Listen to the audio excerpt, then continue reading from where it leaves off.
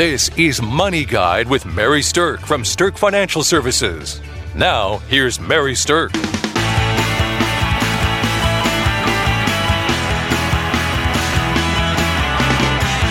Welcome to Money Guide with Mary Stirk, and today we're talking about avoiding investing extremes.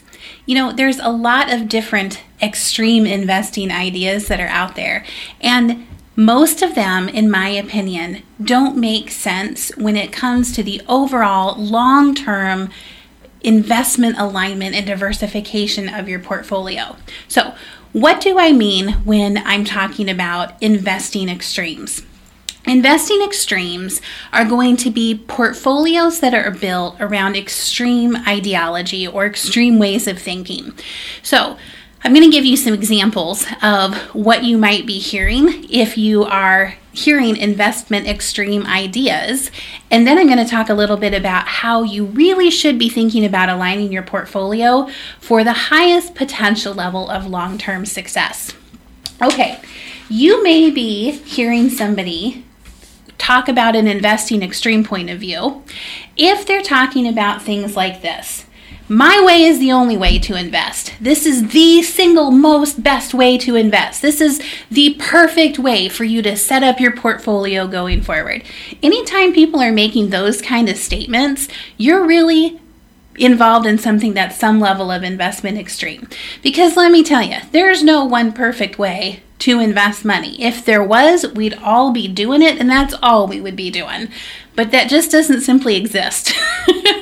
So that's an investment extreme that you want to try to avoid. Another one is, I hold the secret to the market. If you just know this one simple secret, you're going to be able to blah, blah, blah, make a lot of money, get rich quick, whatever it is. There is no one simple secret to investing.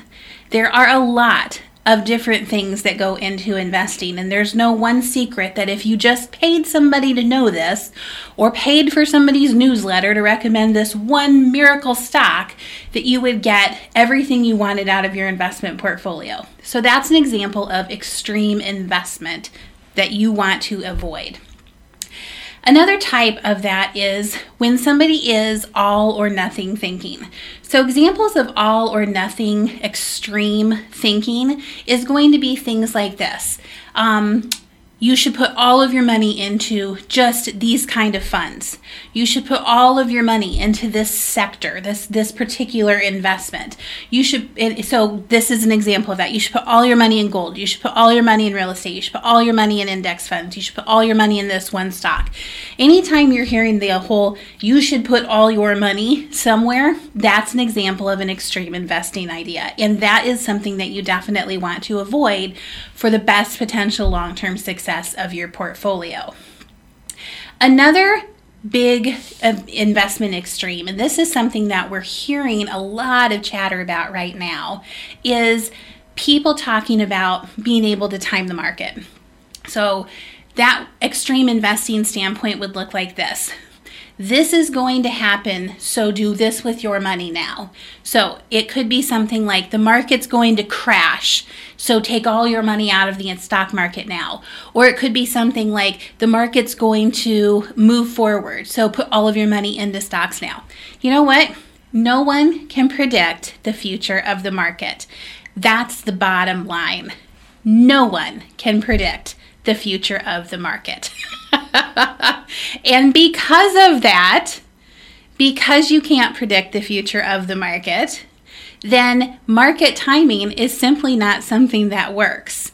In fact, I have seen so many studies that say if you miss just the best day or two out of a very long period, multiple year period, you can miss most of the up market, or you can, have caught most of the down market. So investing with market timing absolutely isn't something that works. So when you hear people saying things like, if so-and-so wins the election, the market is definitely going to do this, or definitely going to do that. Or if we have this happen in the political landscape or geopolitical landscape or in the world anywhere, the market's going to do this.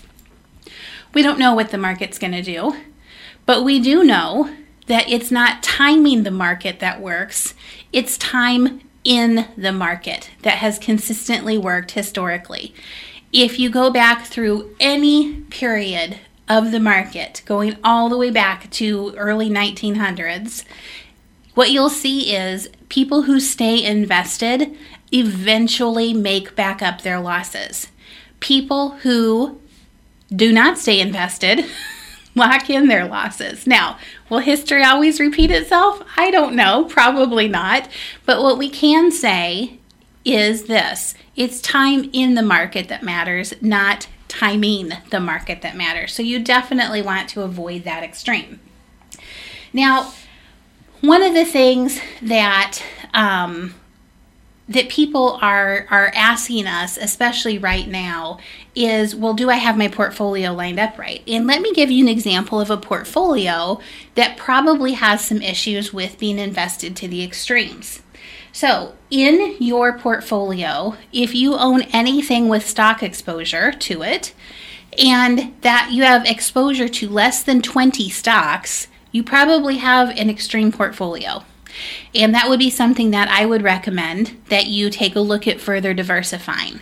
A very, very small, tight group of individual stocks representing the stock portion of a portfolio creates undue risk because those 20 companies or less are going to be something that their fluctuation is going to impact your portfolio to such a high degree that you have an undue level of risk.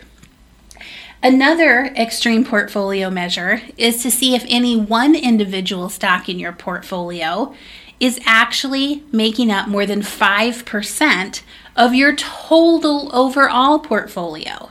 So if you had, for example, a $1 million portfolio and one individual single stock was making up more than $50,000 of it, that would be an example of an extreme portfolio. Now the future of your portfolio has so much risk connected with that one particular holding. Now, where do I see that happen the most often? I see that happen the most often with company stock. So if your particular company that you work for offers stock in that company, a lot of people will have a heavy concentration of that stock in their 401k or inside of an ESOP plan, or maybe in stock options that they have. But when that particular stock exceeds 5% of your total portfolio, you have now crossed the line into what I would consider an extreme investing arena. Another extreme investing arena would be if you had less than 3 asset classes represented in your total portfolio. Now, an asset class is something that is a segment of the market. So asset classes are things like large companies, mid companies, small companies, international. And then those asset classes can be broken down even further into things like large company growth, large company value, and large company blend. Now, all of the different asset classes are invested in different sized companies and in different areas of the evolution of their company. A company that's a growth company is in a very different financial position than a company that's a value company. Let me give you an example of that.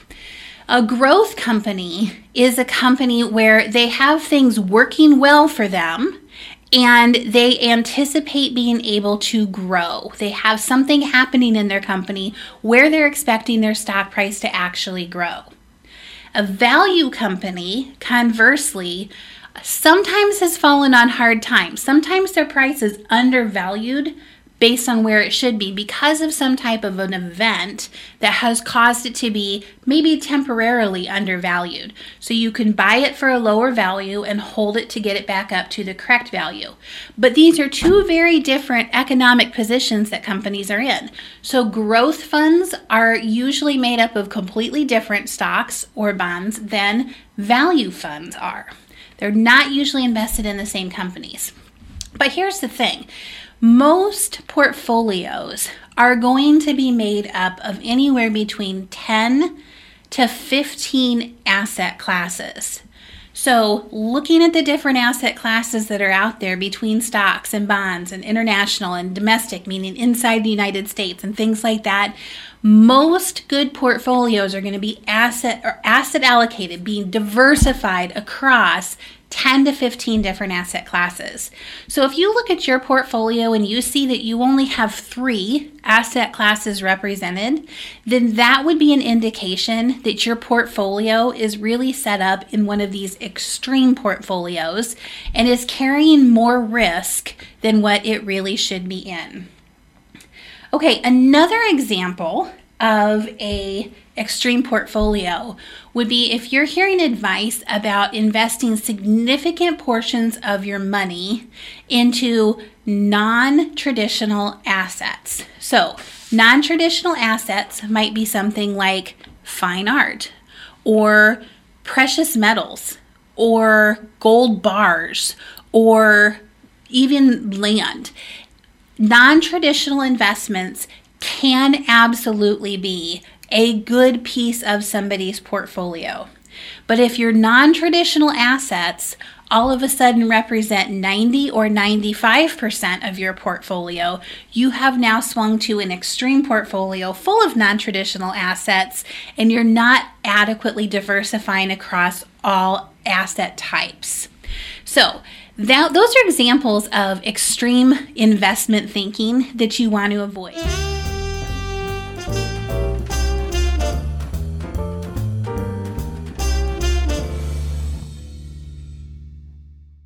Congratulations to Mary Stirk for being named 3 years in a row to the 2020 Forbes list for Best in State Wealth Advisors and Top Women Wealth Advisors.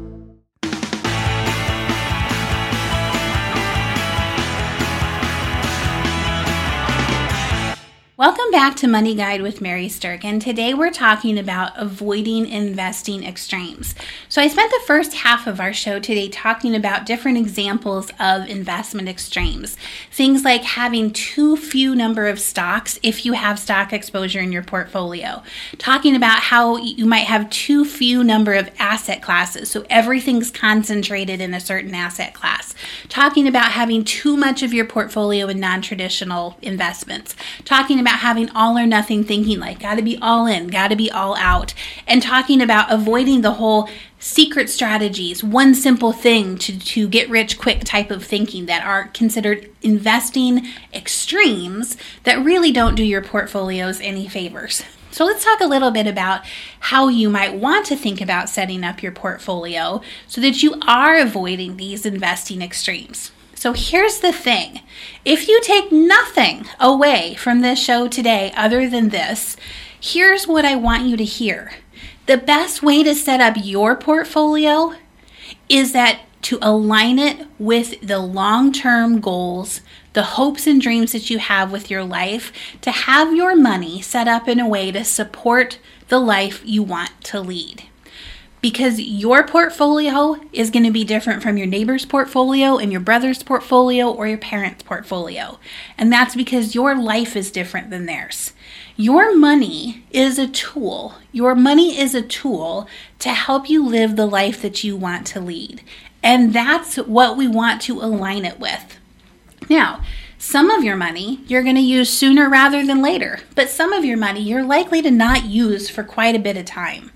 And so what we want to do is not only align the money that you have with the life you want to lead, we want to align it with something called your time horizon. And the time horizon just simply means, when do you think you're going to spend this money?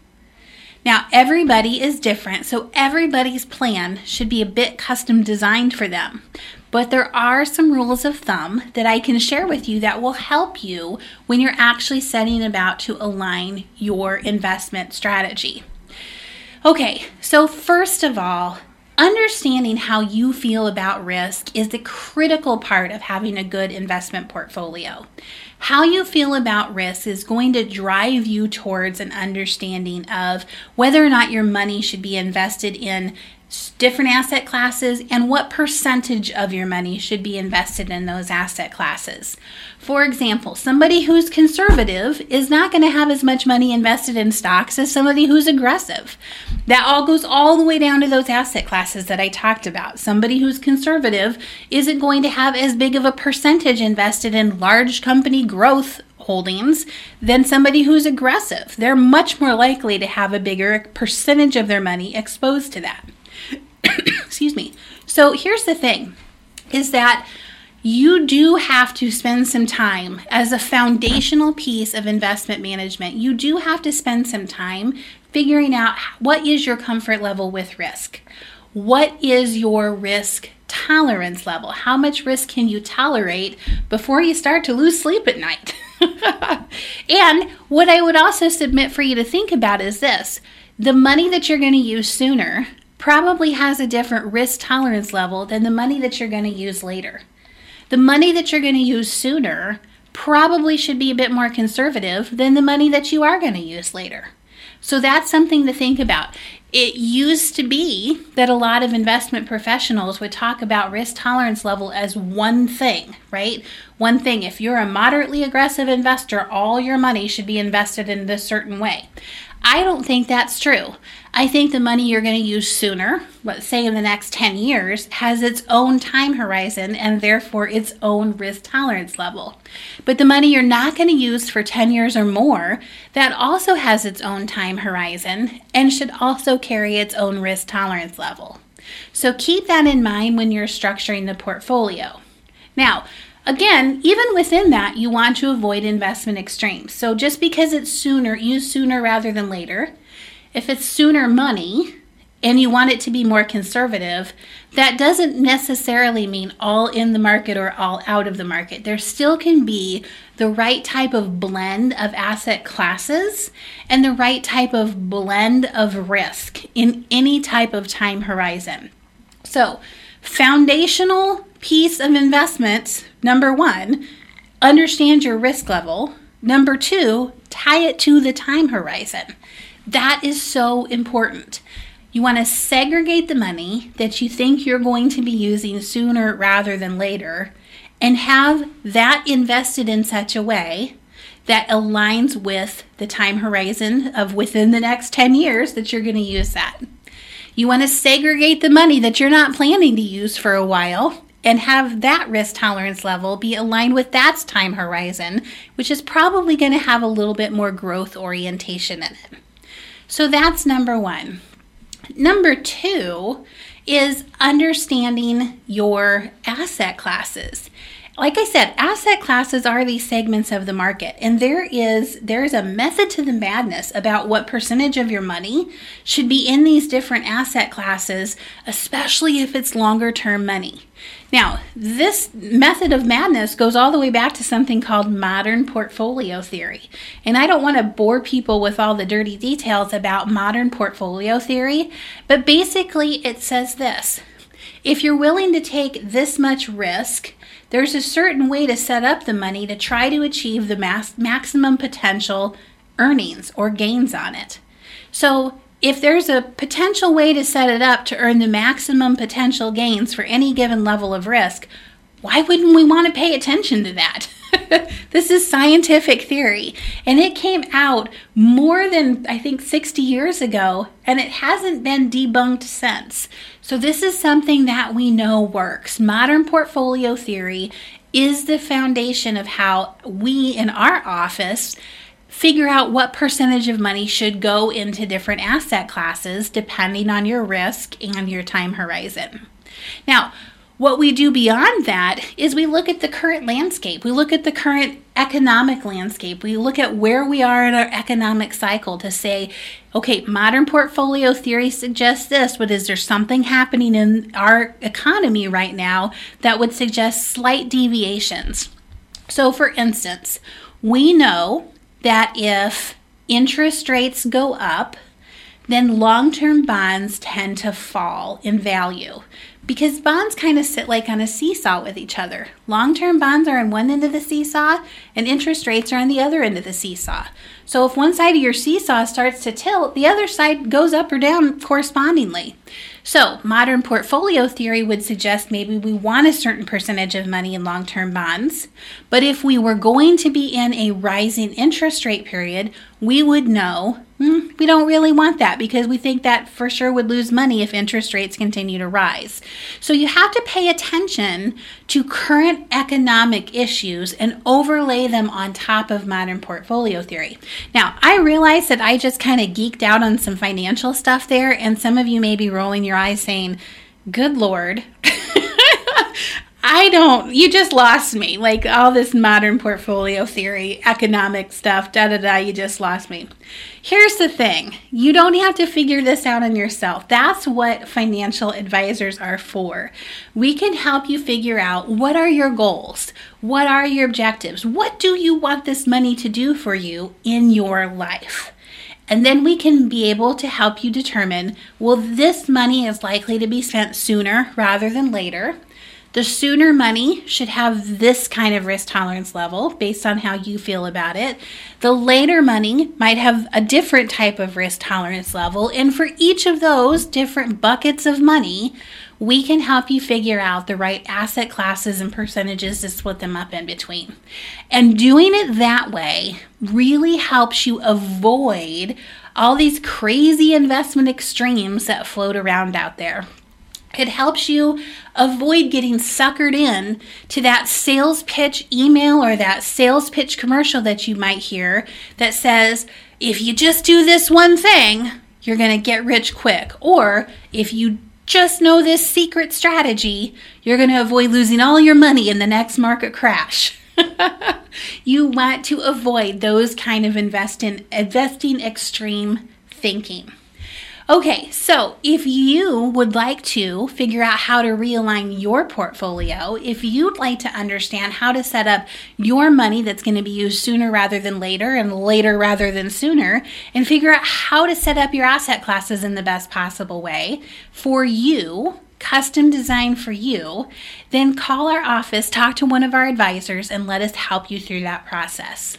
I hope this has been valuable to help you avoid investing extremes, and thanks for listening to Money Guide with Mary Stirk. The views expressed are not necessarily the opinion of your audio provider and should not be construed directly or indirectly as an offer to buy or sell any securities or services mentioned herein. Investing is subject to risks, including loss of principal invested. Past performance is not a guarantee of future results. No strategy can ensure a profit nor protect against loss. Please note that individual situations can vary. Therefore, the information should only be relied upon when coordinated with individual professional advice. Securities and investment advisory services are offered through Woodbury Financial Services Incorporated, member FINRA SIPC. Insurance offered through Stirk Financial Services, which is not affiliated with Woodbury Financial Services Incorporated. Neither Woodbury Financial Services Incorporated nor its representatives provide tax or legal advice. You should consult a qualified attorney or tax professional to answer your specific questions. Stirk Financial Services is located at 350 Oak Tree Lane, Suite 150, Dakota Dunes, South Dakota, 57049, and can be reached at 605-217-3555. Forbes' Best in State Wealth Advisors list includes 10 recipients per state. The award is based on qualitative and quantitative data, rating thousands of wealth advisors with a minimum of 7 years of experience and weighing factors like revenue trends, assets under management, compliance records, industry experience, and best practices. The award is not based on portfolio performance or client reviews. There is no fee in exchange for rankings. Third-party rankings and recognitions are no guarantee of future investment success and do not ensure that a client or prospective client will experience a higher level of performance or results. These ratings should not be construed as an endorsement of the advisor by any client, nor are they representative of any one client's evaluation.